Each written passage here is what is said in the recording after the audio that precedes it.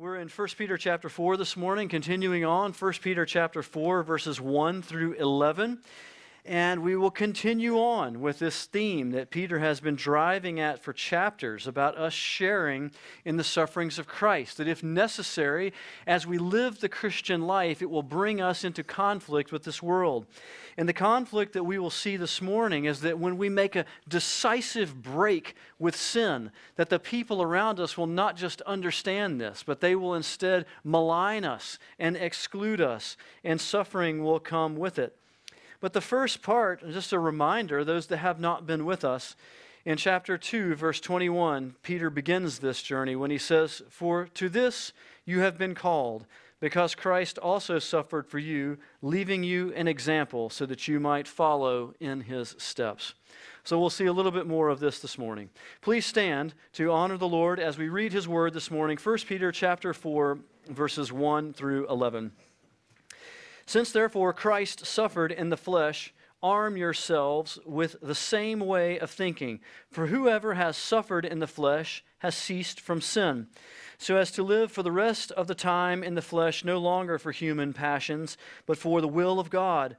For the time that is past suffices for doing what the Gentiles want to do, living in sensuality, passions, drunkenness, orgies, drinking parties, and lawless idolatry. With respect to this, they are surprised when you do not join them in the same flood of debauchery, and they malign you. But they will give account to him who is ready to judge the living and the dead.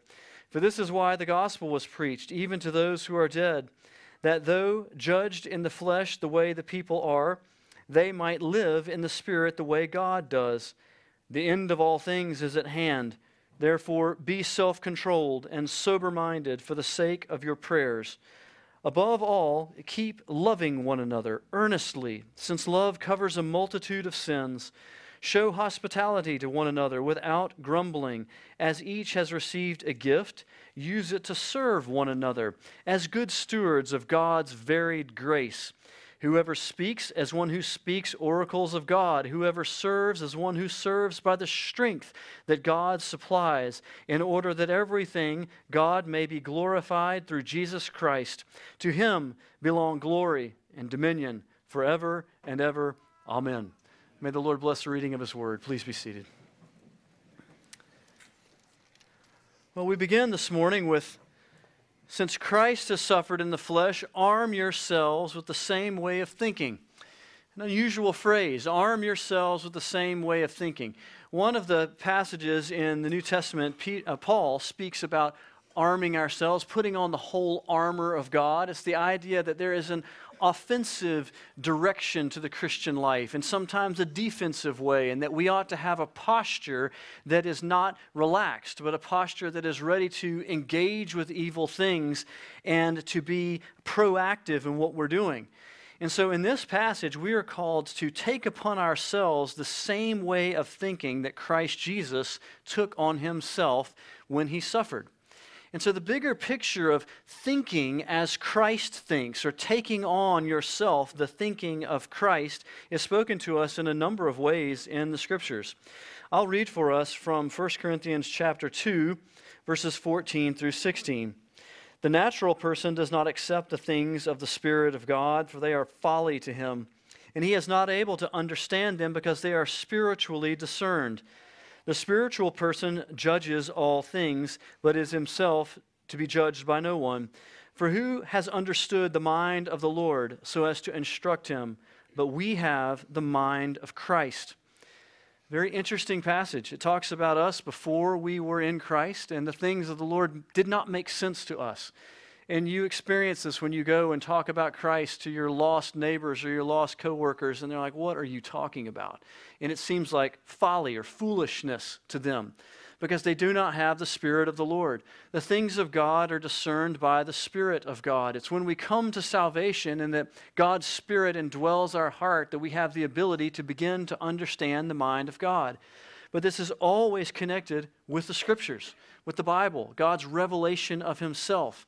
And there is this pairing together of the Spirit and the Word to come to a right understanding of who God is.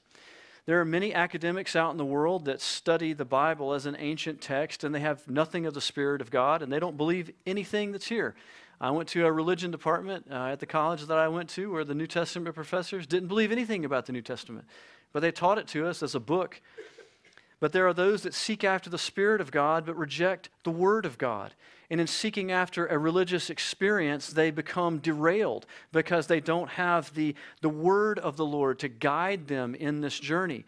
And so as we seek to understand the mind of God, or as it is said here, to arm yourself with the thinking of Christ, it will take us into the Spirit and the Word, and seeking to immerse ourselves in these things so that our progress is evident. This is a series of phrases taken right out of the way that Paul challenges Timothy. He says, immerse yourself in the study of the Scriptures and in seeking after God so that your progress is evident to all people. That we are seeking after Christ in such a way that it remarkably changes us. And that we're not a little bit different, but we are different in a complete way from those who seek after the world. And as we seek to take on this mind of Christ, it will cause us to do what is mentioned next in verse 1. For whoever has suffered in the flesh has ceased from sin. So this suffering that will come to us as we go in a different direction than the world will cause us to cease from sin, is the phrase that is used here by Peter. To understand this rightly, we need to look elsewhere in the Scriptures to understand what it means, what Peter is aiming at here, because this can misguide people if you take only this phrase. And so let's look over just a few pages to 1 John. 1 John chapter 1. We're going to read quite a few verses here, chapter 1, verses 5 through 2-3. Because this idea of the sinfulness of the world, the holiness of God, and salvation, which is moving from death to life, moving from being enslaved to sin to being free in Christ, is a process that has a direction and certain important markers. 1 John chapter 1, verse 5. This is the message we have heard from him and proclaim to you, that God is light, and in him is no darkness at all. If we say we have fellowship with him while we walk in darkness, we lie and do not practice the truth. But if we walk in the light, as he is in the light, we have fellowship with one another. And the blood of Jesus, his Son, cleanses us from all sin. If we say we have no sin, we deceive ourselves, and the truth is not in us. If we confess our sins, he is faithful and just to forgive our sins and to cleanse us from all unrighteousness. If we say we have not sinned, we make him a liar, and his word is not in us. My little children, I am writing these things to you so that you may not sin.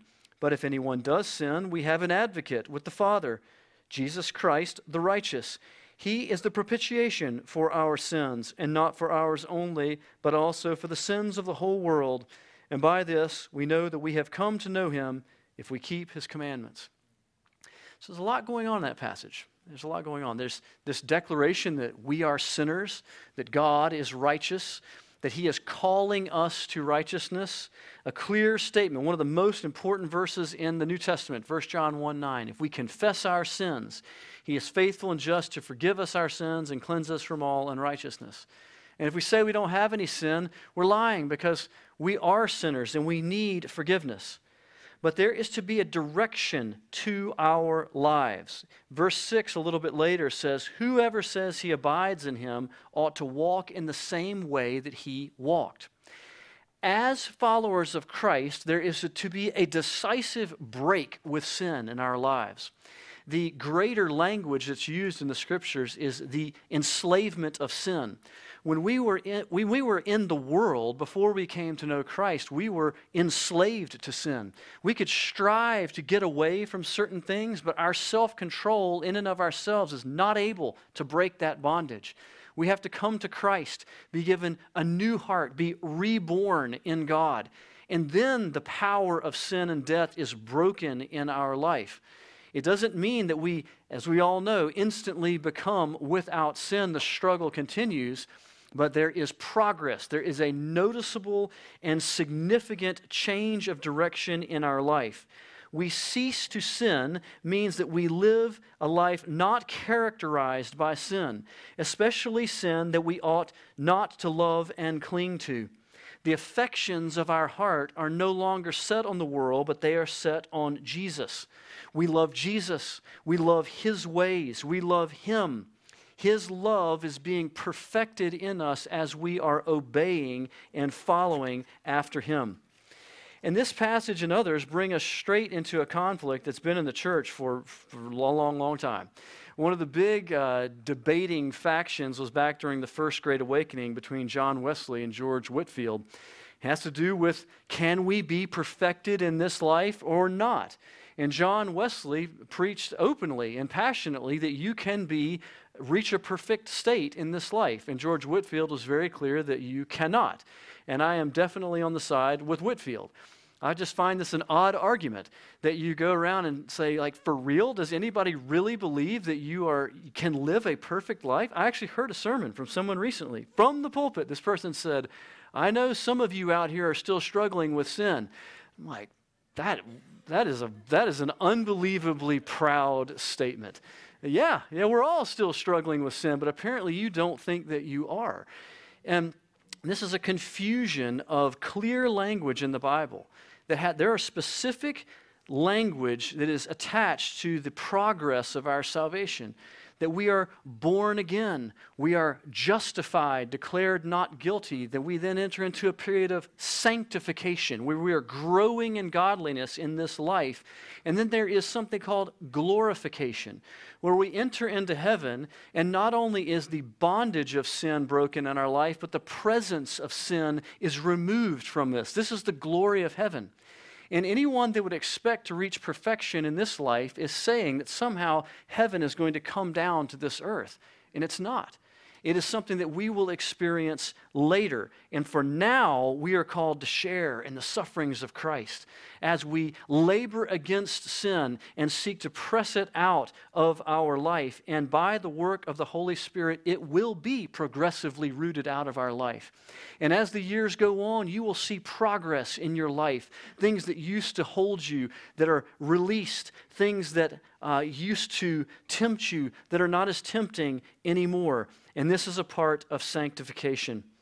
Verse 2 says this, because of the love of Jesus, and a knowledge of His will, a passion to live the rest of our lives will come upon us for the Lord, so as to live for the rest of the time in the flesh, no longer for human passions, but for the will of God. So those of you, especially that came to Christ later in life, know what your previous life was like. And it's time to leave all that behind.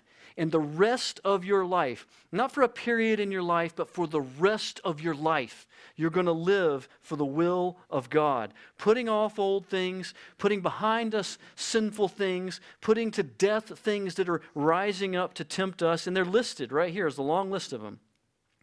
Let's see. For the time that is past suffices for doing what the Gentiles want to do, living in sensuality, passions, drunkenness, orgies, drinking parties, lawless idolatry, and it's all summed up by the term debauchery.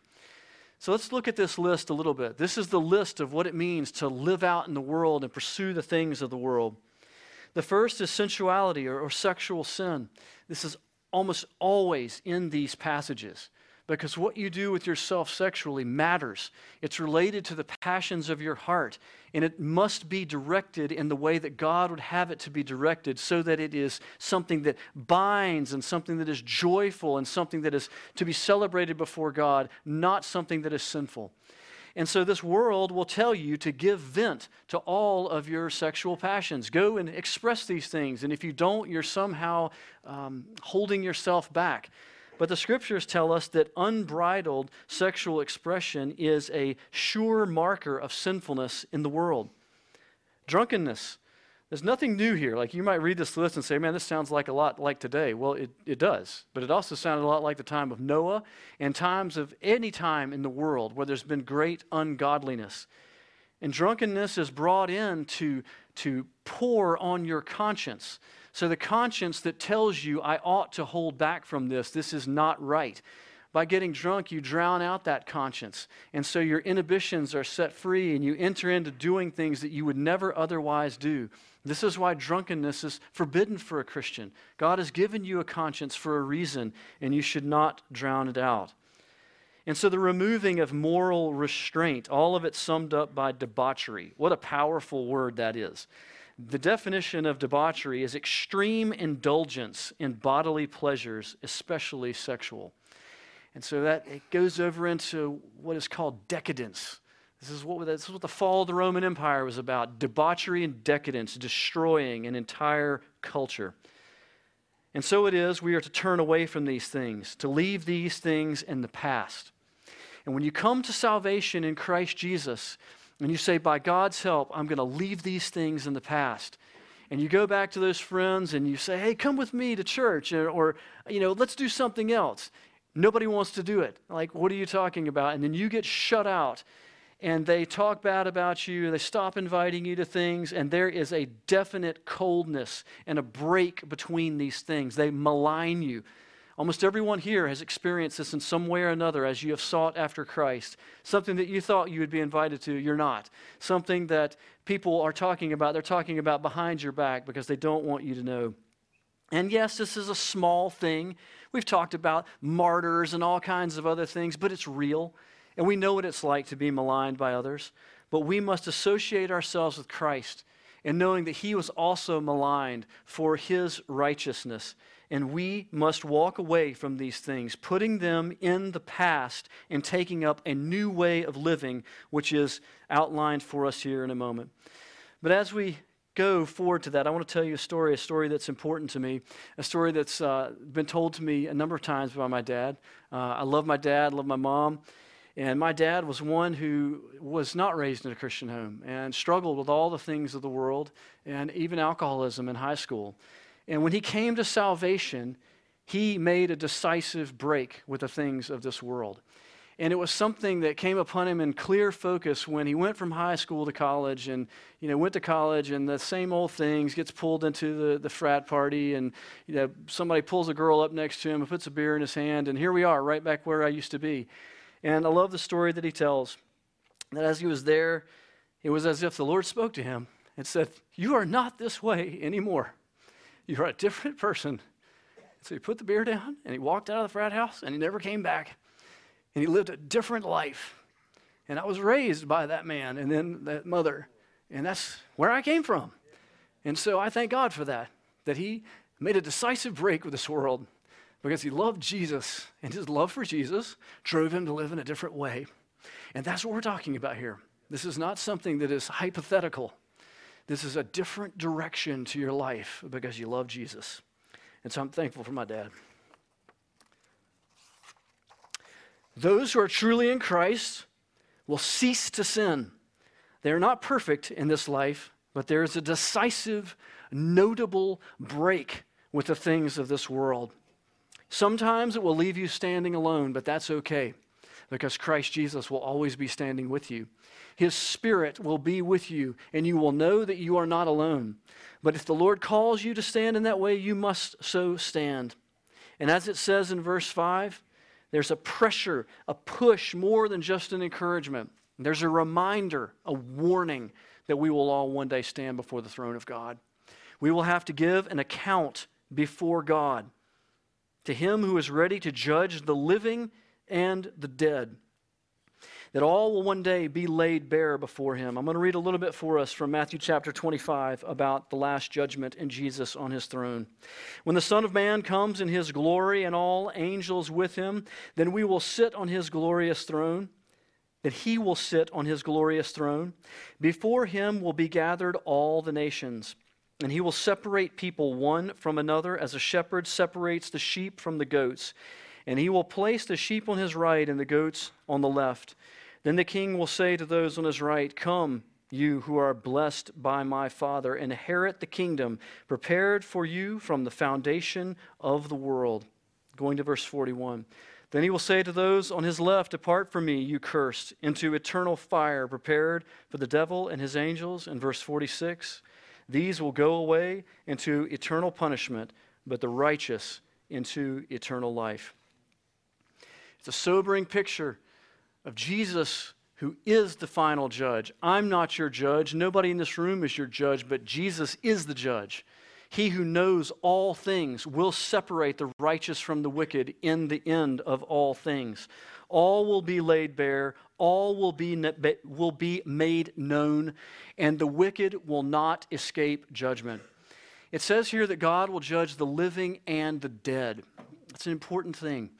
The living, of course, are those that in the second coming of Christ are taken up in that time. And yes, we will stand before this judgment seat, but we will be pardoned by the mercy of Christ. And what a joy that is. Hallelujah. But those who die in their sins, especially those that seem to escape judgment, will be judged. My mind first goes when I read this passage to a person like Jeffrey Epstein, someone who lived a grossly wicked life, a whole life devoted to abusing women, and in the end seems to escape judgment, either by his own hand or somebody else killing him. But it's like, this is not fair.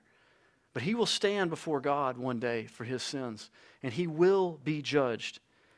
But before we start pointing fingers at other people that we know are wicked, we must remember that we ourselves will stand before this throne.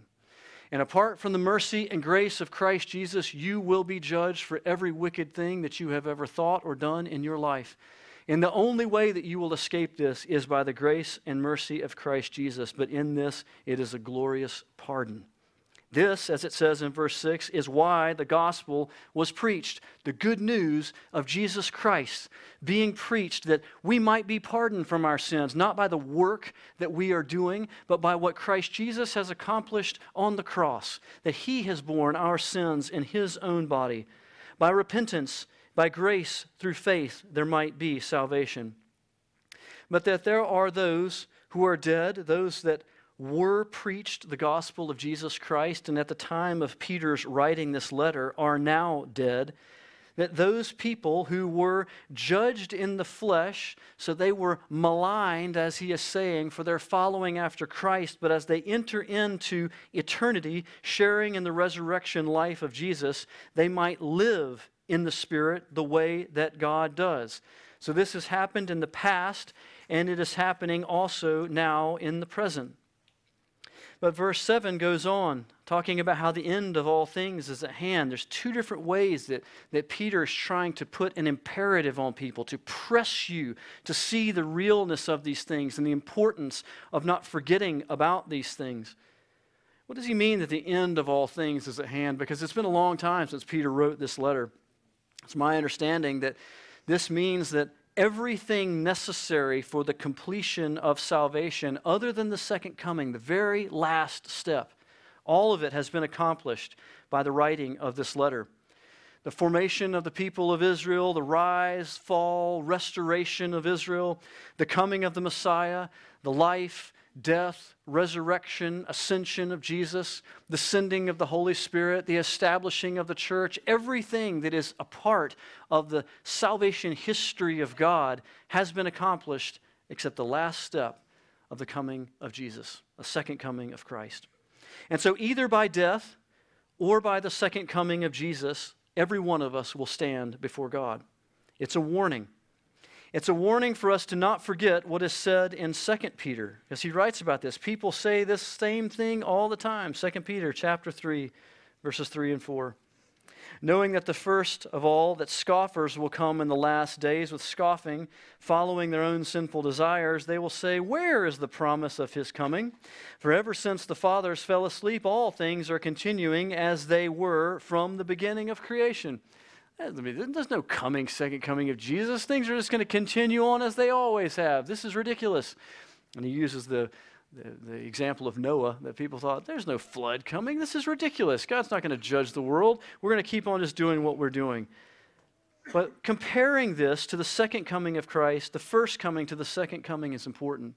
Because in the first coming of Christ, it was foretold, and it was foretold, but people waited, and they thought, man, it's been a long time since this was first foretold, and yet he still has not come. And yet the timetable of God is different than our timetable. And even when Jesus did come in his long-delayed coming in our understanding, the reality of his coming was not fully understood. And even as the reality of his salvation was unfolding and actually changing everything, people still did not understand what was going on until they saw it in retrospect. And I believe that both of these things, or all of these things, will also be true about the second coming of Christ. We long await for it, and it will suddenly come. And even as it is unfolding, we will not fully understand what is happening until this complete salvation of God has been finished, and we have entered into it, and we are looking back upon it. And so now is the time of salvation. As the world declines into decadence and perversion and deception, and as Paul describes it in 2 Timothy, lovers of self, lovers of money, proud, abusive, disobedient to parents, ungrateful, unholy, heartless, slanderous, out of control, brutal, lovers of pleasure, all of these things. But we are called to new life in Christ. We are called to leave behind these old ways and take up new ways, remarkably different ways that are new life in Christ. Quoting Abraham Kuyper, an old Dutch theologian, I love the way he describes this.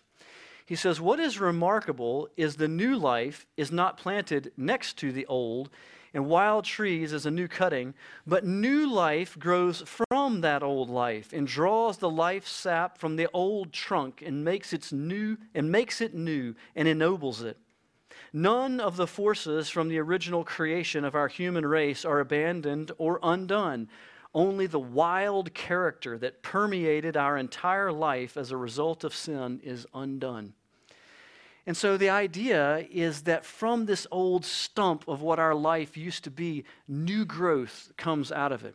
You're still you when you come to salvation, and the things that you have once done are still there, but they are put away, and they are forgotten, and they fade away, and something new grows out of your life, and you become an altogether different person in Jesus Christ as you grow. And this is what he gets into in verses 7 through the following. Instead of being a person indulging in drunkenness and debauchery, you become a self-controlled person, not giving vent to your corrupt passions. You become a sober-minded person. You become a prayerful person, not a proud and self-sustaining person, but a person that's on your knees, a person that is humble. You become a hospitable person.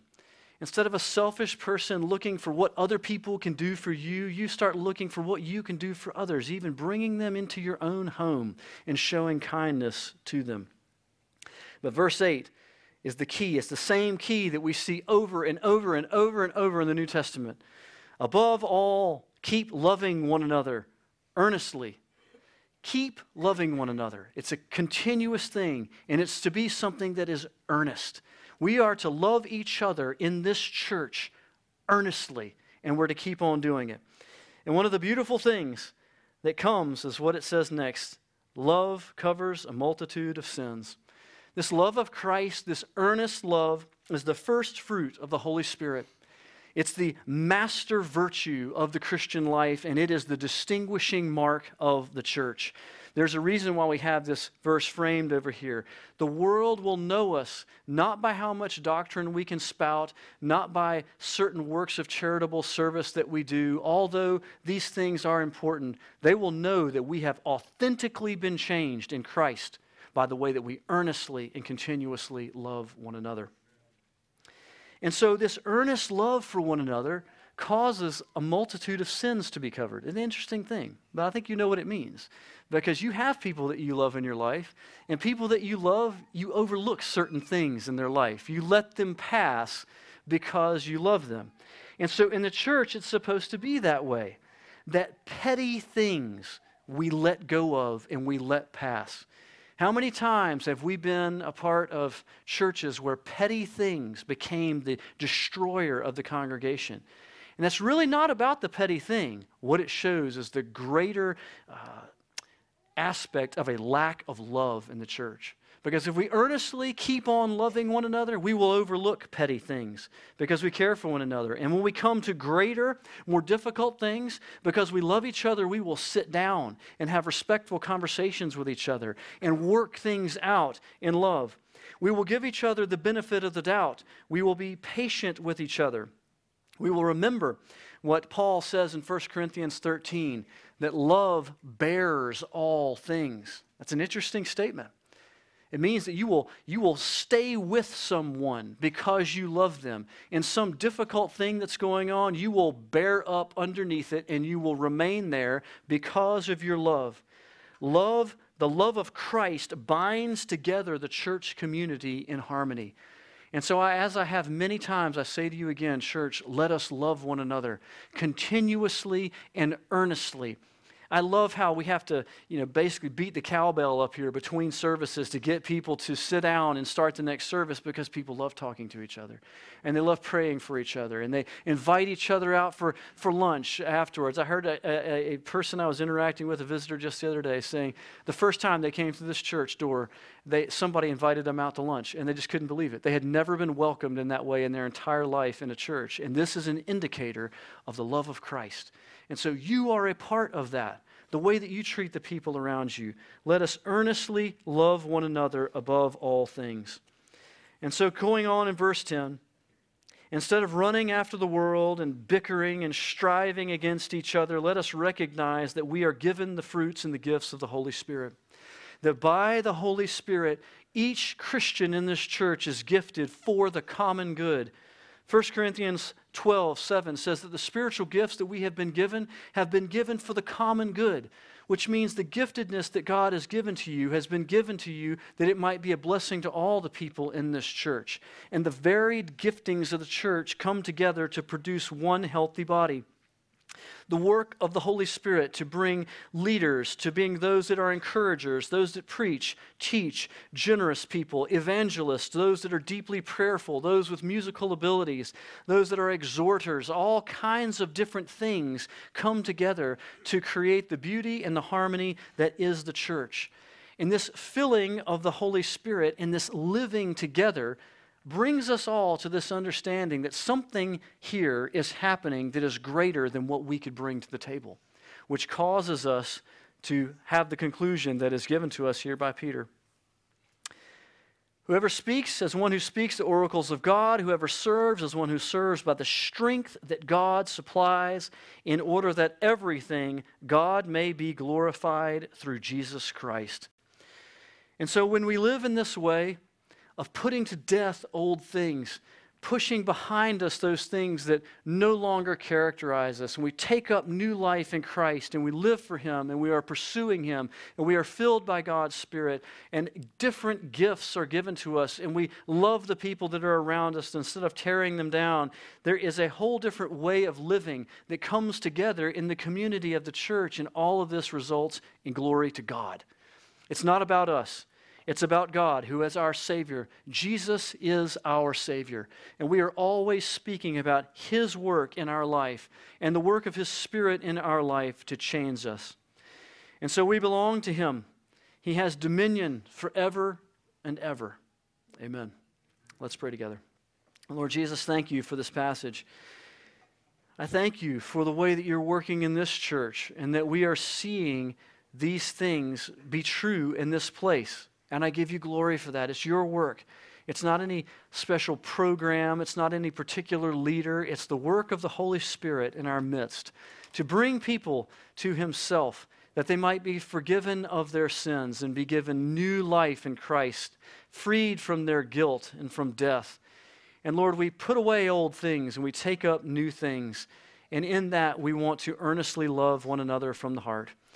I pray for this, Lord, that you would help us in this way, that we would not be petty with one another, but that we would earnestly pray for each other, that we would help each other, bear one another's burdens, encourage, be hospitable, all of these things, Lord. In this, may Christ Jesus be glorified in your church, and may the watching world see something so different in this place, and in it they know that it is Christ, and they come to salvation. Lord, we thank you for this, and we pray now for our time of entering into the Lord's Supper that you would speak to our hearts and that we would never forget the cross. In Jesus' name I pray. Amen.